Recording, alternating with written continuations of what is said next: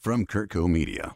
Once in a great while, we have a guest on one show who gives us profound things to think about that really must be heard on another one of our programs.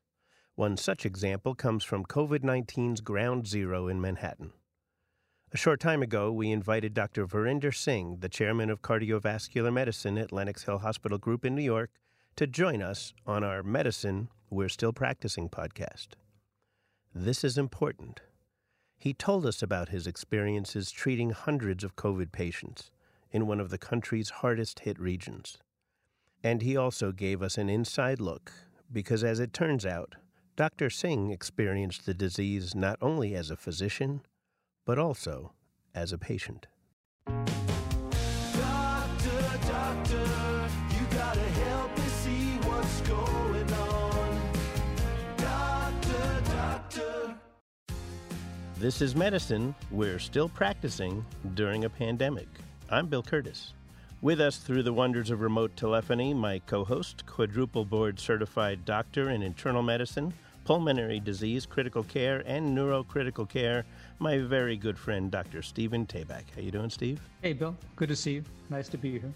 You know, Dr. Steve has been working 15-hour days running the ICU at Providence Medical Center, and it sure is reassuring knowing we've got someone like Steve on the front lines of this battle every day. Thank you for making time for this today, and thank you for devoting yourself to that cause.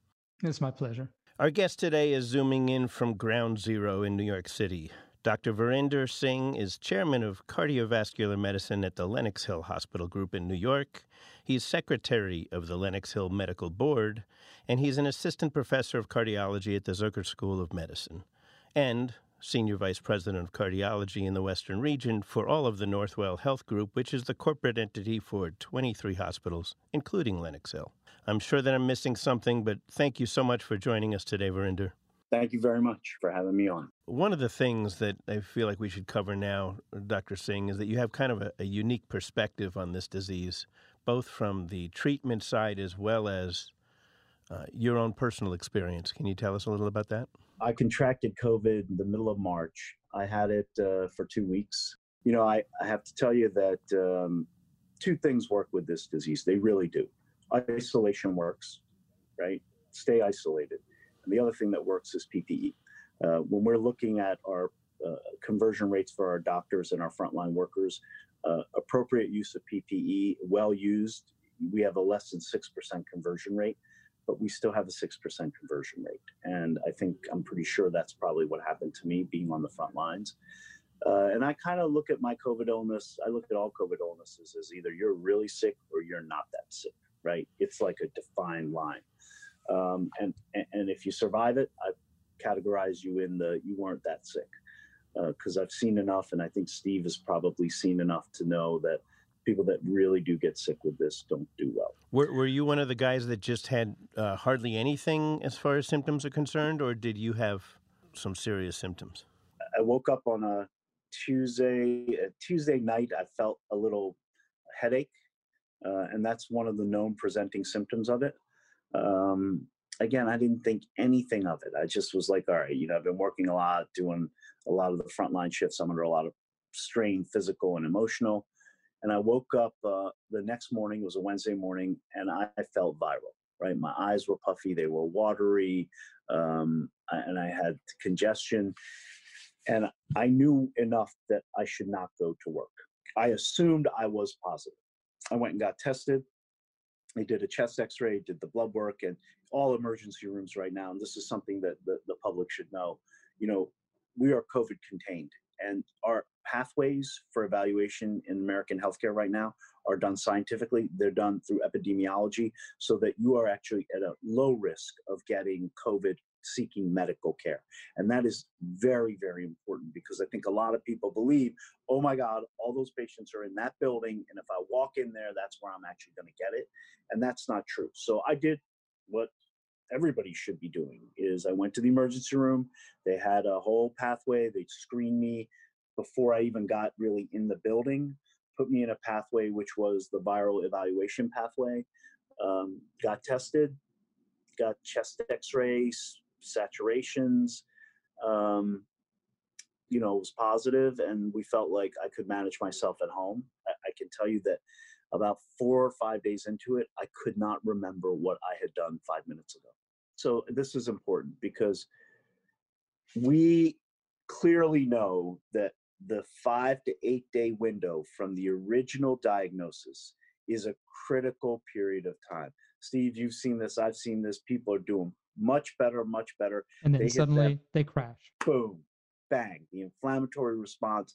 And so I actually got into an argument 1 week into it with my employee health director from my home, self-isolated, saying I'm ready to come back to work. And she was like, no, you're not. I'm not clearing. And I said, it's been a week. I have 72 hours, no fever, no cough. I want to come back to work. He was like, no. Okay. She was great. An hour after that phone call, it came back on me. And it came back on me much, much worse than it did the first time. And I wound up in the ER the next day, severely dehydrated. I've never been dehydrated in my life. They gave me fluid bag after fluid bag, and I just was like, I need another one. Where my own body was saying to me, you need more of this. Listen, you always become a better doctor when you're a patient. You learn more empathy. You learn what's going on in somebody's head. Fear, it's anxiety, it's the same questions I had, the same thoughts of like, wow, I still got a big run left in me. I'm not ready to go yet. I mean, all the things that every one of us thinks about ourselves, they think about. And it makes you more empathetic and compassionate. Tell us a little of how it makes you feel as doctors in the middle of this thing, as you see us opening up with a higher base of infected people than we had even when we locked down in the first place. I don't think we've been hit nearly as hard as New York has. I'm actually very concerned, embracing for major impact, and very frustrated with the concept that people feel that it's okay to start opening businesses and reassimilate into society. The higher density of the virus, I think, makes May much more dangerous than it was in February. The fact that people have basically had enough with social distancing and masking, and their frustration, which will cause them to be even more lax than maybe they were before, I think creates a potentially very dangerous set of circumstances. And I think our hospitals will have a huge surge like we had initially, but now with a base of patients who already have the disease. But now if you're going to add a sudden peak to that, we are going to feel that pressure. Healthcare professionals will be at risk, and patients will not be able to get the services that they need. And that's at our level in Los Angeles. So how do you feel, Dr. Singh? I can't imagine the pressure that you guys are under right now. At one point, we had over 440 patients in the hospital. We would like to think that what we learned early on and disseminated nationally and internationally helped you guys. I know that I was on multiple chat groups that first week with physicians all over the East Coast, physicians in the Midwest, physicians on the West Coast, and we've still kept those going. Those first 6 weeks of this were awful. Were you subject to some of the shortages that we all saw on the Cuomo press conferences? We knew we were at just enough levels. And so every day you would wake up and you'd come in and you'd say, how many people are under investigation in the emergency room? How many people came in? And it was just every day, more and more and more. And then we were scrambling to get stuff. We had people donating PPE. We had people donating whatever they could do to help us get what we needed to get through. It was overwhelming, and it still remains overwhelming. Steve, you've seen this. When they first started coming in, the people that we were discharging home, right, because we were filled. And so we were trying to triage people to stay at home and call them to see how they were doing. And we all talk about it. Some 55-year-old guy who comes in with a bilateral pneumonia and has a PO2 sat of 94 in the pre-COVID era, 100% would have gotten admitted, right? Just for his own medical health. And just because we were scrambling, and we did an amazing job of making beds every night, every day we made more beds. But we would try and manage a lot of those patients at home, call them and follow them and make sure that they were doing okay. just doing that early on was, you realize that we were into something that we'd never done before. Can I ask you how many ventilators you have at Lenox Hill? I don't know the exact number, but I can get it for you. It's interesting. Everyone talks about, do you have enough ventilators? We have a capacity of 100 ventilators. But I always say, and who is going to run 100 ventilators? The rate limiting step on that is not the number of ventilators, at least in our institutions. We have an ICU team of 7 people. We could expand that ever so slightly. Are we then going to say 7 doctors are going to be running 100 ventilators, not to mention all the other consults on the floor? I don't know how big your team was, Dr. Singh, at Lenox Hill, but you had 400 in-house. You said half were critically ill. What kind of staff did you have to cover that kind of volume? So we had 3 levels of care. We had a regional floor, then stepping up to a tele-COVID floor, and then the ICU. So sick, pretty sick, and then really, really sick. So that's kind of how we broke them up. We have, just to get back to your question, we have 74 ventilators on site right now. And Steve's absolutely right. We thought ventilator. Let's get ventilators. We learned quickly that you don't want ventilators, right? You need them to support people, but you want to try and keep people off of the ventilator as much as you can, because being on a ventilator was, you may not have gotten off of the ventilator. That's when you were really, really, really sick. So all of the things that you guys are doing, that we were doing, it was absolutely amazing to see how many people we could just keep off of the ventilator from doing things that simple, putting them on their belly, putting high flow masks on them. That's what we tried to do early on, and that's what we're still trying to do, keep them off of the vent. And the weird thing is that it was learn as you go, because initially the idea was, let's not do heated high flow because that's going to increase aerosolization. And so you go from droplet to aerosol precautions, so it puts a higher risk for your healthcare staff. So the initial recommendation was, well, let's intubate these people early, because otherwise, they're going to be coughing, they're going to be on high flow, just put them on a vent. And then what we're finding is the people on the vents not doing so well, best to keep them off the vent if you can. And so we've done a 180 when it's come to intubation. Let's dive into Virinder's specialty for a minute, because one of the things that is pretty clear by what we hear out in the press is that people with heart disease have a much higher risk of developing a serious illness from COVID. Dr. Singh, why is that? So clearly, if you have underlying heart disease, if you had underlying lung disease and you got COVID and you got a bad case of it, you just did not do well. I think it's because people who had underlying disease had less reserve. The virus in turn had some effects on the heart muscle itself in some patients, where it caused a direct myocarditis from the inflammatory reaction. People who had heart failure, any heart failure, whether it was the type of heart failure where your heart muscle is not weakened, but it's just squeezing fine but is stiff, any history of heart failure and you got COVID, you did not do well. They also say that having high blood pressure leads to a more serious COVID illness. Having longstanding hypertension can make your heart more stiff, right? So a heart does 2 things. It squeezes, and then it needs to relax to let more blood in.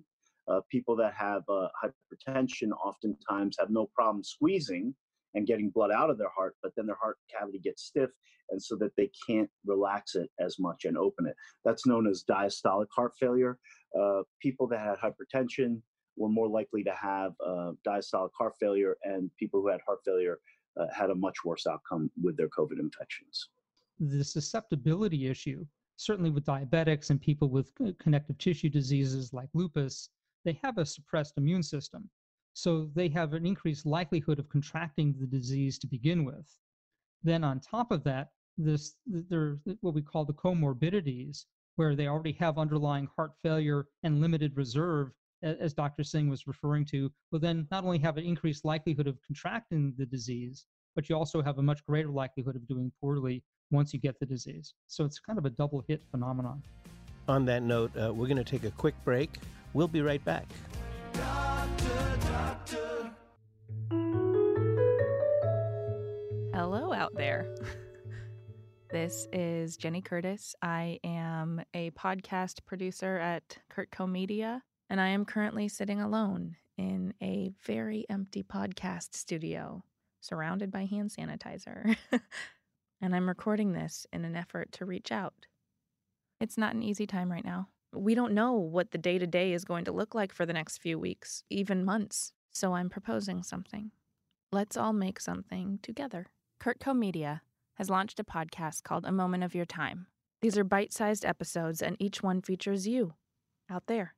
Go to kurtco.com/a moment of your time for more information. We may have to stay apart, but let's create together.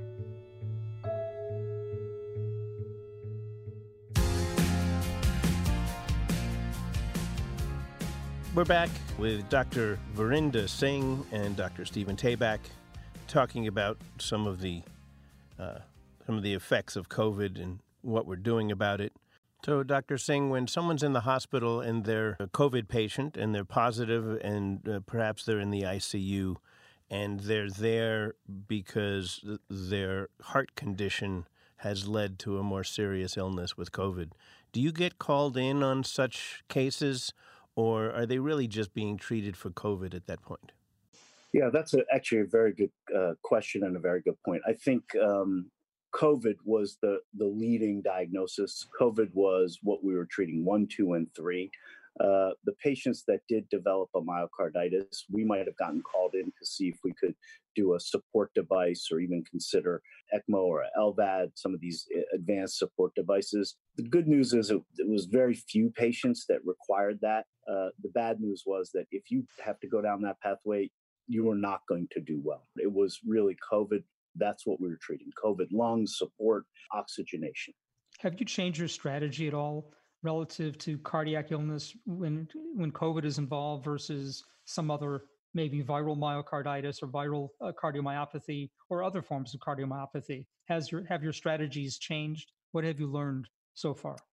So we've learned from the cardiac effects of COVID, there were like 3 buckets, right? So some patients leak troponin, and troponin is the first marker for damage to your heart muscle. Oftentimes when people are having heart attacks, that's one of the markers that we'll see start to show up in the blood. Troponins were elevated in COVID-positive patients. The second group of patients was really this group of patients which we learned very early on, their EKGs looked like an acute heart attack, looked like ST elevations. And we would take them to the lab, and people were taking them to the cath lab doing angiograms, and there was no significant obstruction. So there was this EKG evidence of a heart attack. We went down to our normal pathways. There's going to be a blocked artery. We're going to open it, and we would notice that there wasn't any major blockages. And then the third bucket is the most severe bucket, the one that I just alluded to, when people had a direct myocarditis from it. Direct myocarditis in the setting of a critically ill patient, multi-system failure, as you know, Steve, those patients don't do well, whether it's the flu or COVID or RSV or any other systemic viral illness. We've realized that there's a hypercoagulability. There's a high tendency of blood clotting with COVID patients. Have you been able to correlate those changes in the ST segments and those that looked like a possible myocardial infarction to those patients who also were hypercoagulable, or is there not really a relationship there?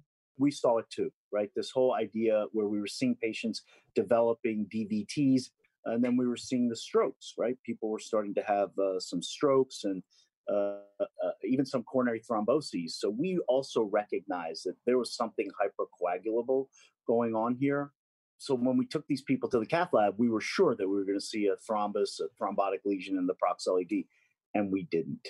Right. But especially, I think the multi-system organ failure, more than any other disease that I have seen thus far, seems to be in part related to this hypercoagulable process. We've had people actually who you think are turning the corner from the respiratory standpoint. You're thinking, oh, you know what, this person may actually come through, because like you say, life and death sort of depends on the lungs for most of these patients. And if your lungs survive, the patient will survive. And yet, next thing you know, the patient is showered with, multiple cerebral infarcts, or they suddenly go into this cardiomyopathy that does them in. Or they have a massive PE. I mean, we saw that people were doing great, and then boom, massive PE. Right.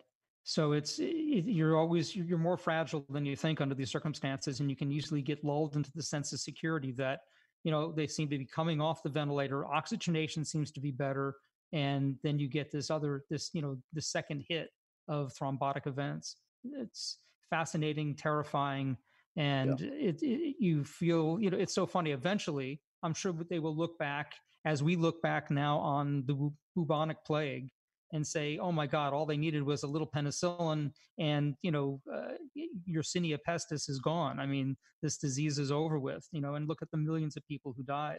And I'm sure at some point in time, our technology will catch up with, the mysteries of virology, and these will all be, historical, fascinations. But for right now, boy, we really are struggling. You guys hear that in the background? We do. That's the New York City 7 p.m. salute to healthcare workers.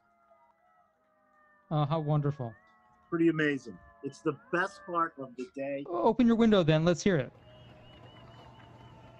Yes. And every day on that corner on 77th and Lexington, somebody, a restaurant or an entertainer or somebody does something new and special for all the frontline workers. Very amazing. Fading away now. That's very touching. That's amazing. Virendra, what do you think is going to be your view of New York City going forward? How are you going to be dealing with the emotional backlash, the feeling that, well, you knew a lot of people and you talked to a restaurateur or a waiter, and chances are they knew somebody who was hit by COVID. How is this going to affect the city? So I lived in New York through 9/11. 9/11, you knew somebody who may have known somebody. Here, every one of us is going to be directly affected. Everybody's going to know somebody. Everybody's going to have lost somebody that was close to them or in their life directly. The psychological effects of that mourning, coupled with the unknown of this, because we got to start living again, right? We have to force ourselves out there. I don't know how that's going to happen. So why are all my buddies calling me all the time, asking me if we're going to have a football season? Part of it is they're looking for normalcy, but part of it is they're looking for some science, some insight. The question they should be asking is, how are we going to have any sporting event season? They want to know what we think scientifically how it can happen. And I think emotionally, you guys hit the nail on the head, not just for our frontline workers, but for all of us. I mean, we just went through something we haven't been through in 100 years as a country. That doesn't just go away. I mean, it sinks in, and it takes time for you to process it and organize it and deal with it. And it's so global. It's like you want to escape. Where are you going to go? The moon is the only place you can go, right? I mean, there's nowhere on this planet where you've really escaped this. Well, quite a change. Dr. Singh, as we open up society, but especially in New York City, I just need to get your perspective about schools, elementary schools through high school. How do you deal with what has always been a bit of a viral party in elementary schools where it's all brought home to your parents? How do you deal with opening up those schools again in New York City? I'll answer your question by saying it shouldn't just be about schools. It should be about how we're going to actually re-engage in every aspect of our lives. The days of me going to my pediatrician, taking my kids for a preschool clearance, sitting in a room of 30 other kids in a petri dish, waiting to see that's over. So I think we have to re-look at every single mass congregation thing that we have in society, and we have to look at them differently. We have to look at schools, and how are we going to socially distance those kids? How are we going to monitor those kids, right? How am I looking at my own offices? My office, we took half of the exam chairs out of the exam rooms, okay, in the waiting area. So, okay, everybody's socially distanced. We put plexiglass up there. If you're in a community that the office is as a parking lot, don't wait in the doctor's office. Even if the doctor tells you to wait in the doctor's office, say, here's my cell phone. I'll be right outside my car. perfectly isolated. And when you need to call me, I'm not stepping to sign in with this pen that's been signed in by 800 other people and it's never been wiped down. We're gonna do all that electronically before I come in there. I'm gonna wait in my car. You're gonna call me. I'm gonna walk right through. I'm gonna go do what I need to do, and I'm out of there. We're giving care with minimal exposure. That's the balance of everything going forward. Education, it's the same thing. They have to educate with minimal exposure. I agree with you. I think early on during this process, the way we're going to get back into the community is by doing it slowly, by distancing, continuing to distance, continuing to be cautious. But I'm not sure that this warrants us being socially distanced forever. Well, at least until we have a safe vaccine. I mean, for the next That's year and a it. half or 2 Clearly, years. clearly. That's For, it. this, for this virus, you need to make sure that there is absolute safety. But going forward long term, we're going to be social beings. We're going to get back to life eventually, but not prematurely. I agree 100%. Once we have a vaccine, truly some sort of preventative or a treatment that's very effective, that once you've got, God forbid you get COVID, we give you the silver bullet and it cures you, it also reduces the gravity of this particular infection. Yeah, but I kind of feel like we're at mile 5 in a 26-mile marathon. Exactly right. We really shouldn't be looking at the finish line yet. We're not there yet. We're a long way away, right? Yeah, look, I love living in New York City. I love it. I'm a New Yorker through and through. I'm a jaded New Yorker. I hate it and I love it. And what do I love about it? It's the energy. What's the energy? It's all these people that love it the same way. The restaurant scene, walking Central Park, and that's density. It is. And density is our enemy when you're dealing with a virus. So it's going to be so interesting to see how New York comes back. And then there's the human factor. Some people are going to play the percentages and they're going to be like, I got to live my life. Let's go out there. And then there's going to be a group that's going to be like, I can't function knowing that I could get it out there. Under these circumstances, at what point is a procedure considered somewhat elective or not, like a stress test? If in a normal world, if you would send a patient to get a stress test and find out how they were doing, is that something we should keep doing right now if it's not an emergency?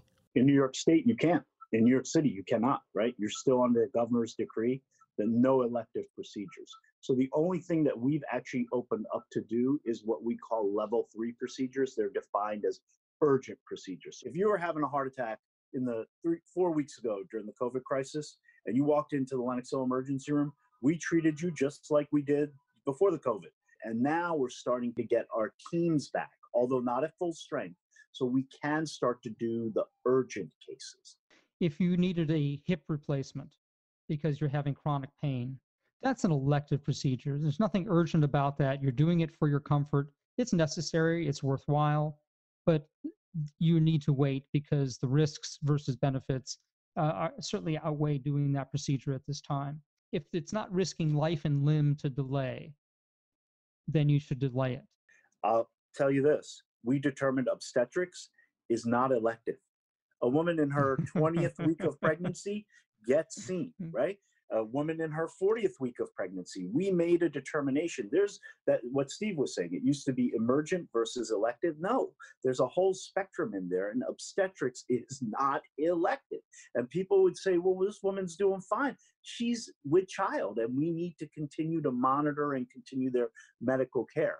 As we bring this show to a close, what is your prediction for how your field is going to go over the next, let's say 6 months, 9 months, as we open things up? How do you think it's going to go for the COVID situation as well as your issue of people who are handling or not handling something that could be critical for them at a time where you really want to consider avoiding doctors and hospitals and that pen at the drugstore that they make you sign the sheet with? I think from a COVID standpoint, it's widely reported. Our governor, who's done a great job with his press conferences, if you look at the rates on our plateau, they were going down until the last 2 days. You see the uptick. So I believe that as we allow people to be out more as the weather is better, we are going to have a re-emergence of some more COVID cases, right? I think Yeah, I agree with you 100%. We're not ready yet. We're not ready to open yet. We are prepared. And I get it. You have to open. People's livelihoods, people's sanity is going up in smoke right now. So, but you have to be prepared to accept what's coming, which is going to be a reemergence of this. How bad it is, I tell you one thing, we're going to be able to handle it a lot better, right, Steve? We are going to be able to test a lot better. We're going to be able to quarantine a lot better. We're going to be able to source a lot better. We're slowly getting ahead of it. We were caught flat-footed, back in January, February. Yep. But now we are prepared. We know what to expect. So no, I agree. We can handle the surge better than we could initially.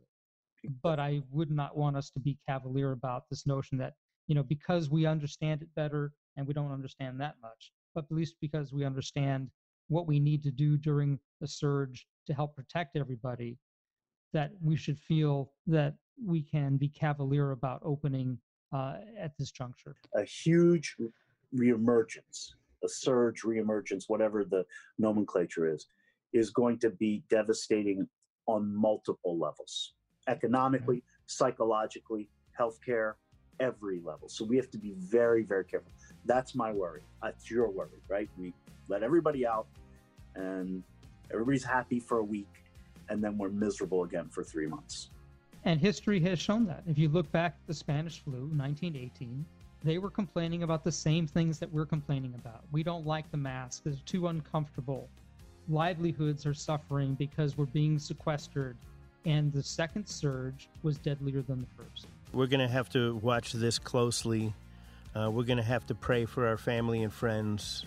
We're going to pray a lot for guys like you who are on the front lines that are taking care of us in this tough time. Dr. Verinder Singh and Dr. Stephen Tabak, thank you for coming in and Zooming with us today.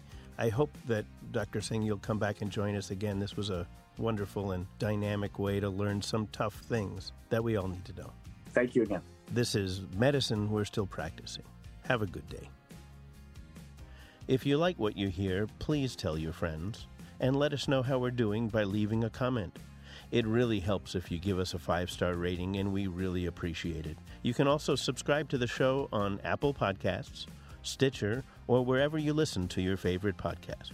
This episode was produced and edited by Mike Thomas, audio engineering by Michael Kennedy, and the theme music was composed and performed by Celeste and Eric Dick. Thanks for listening.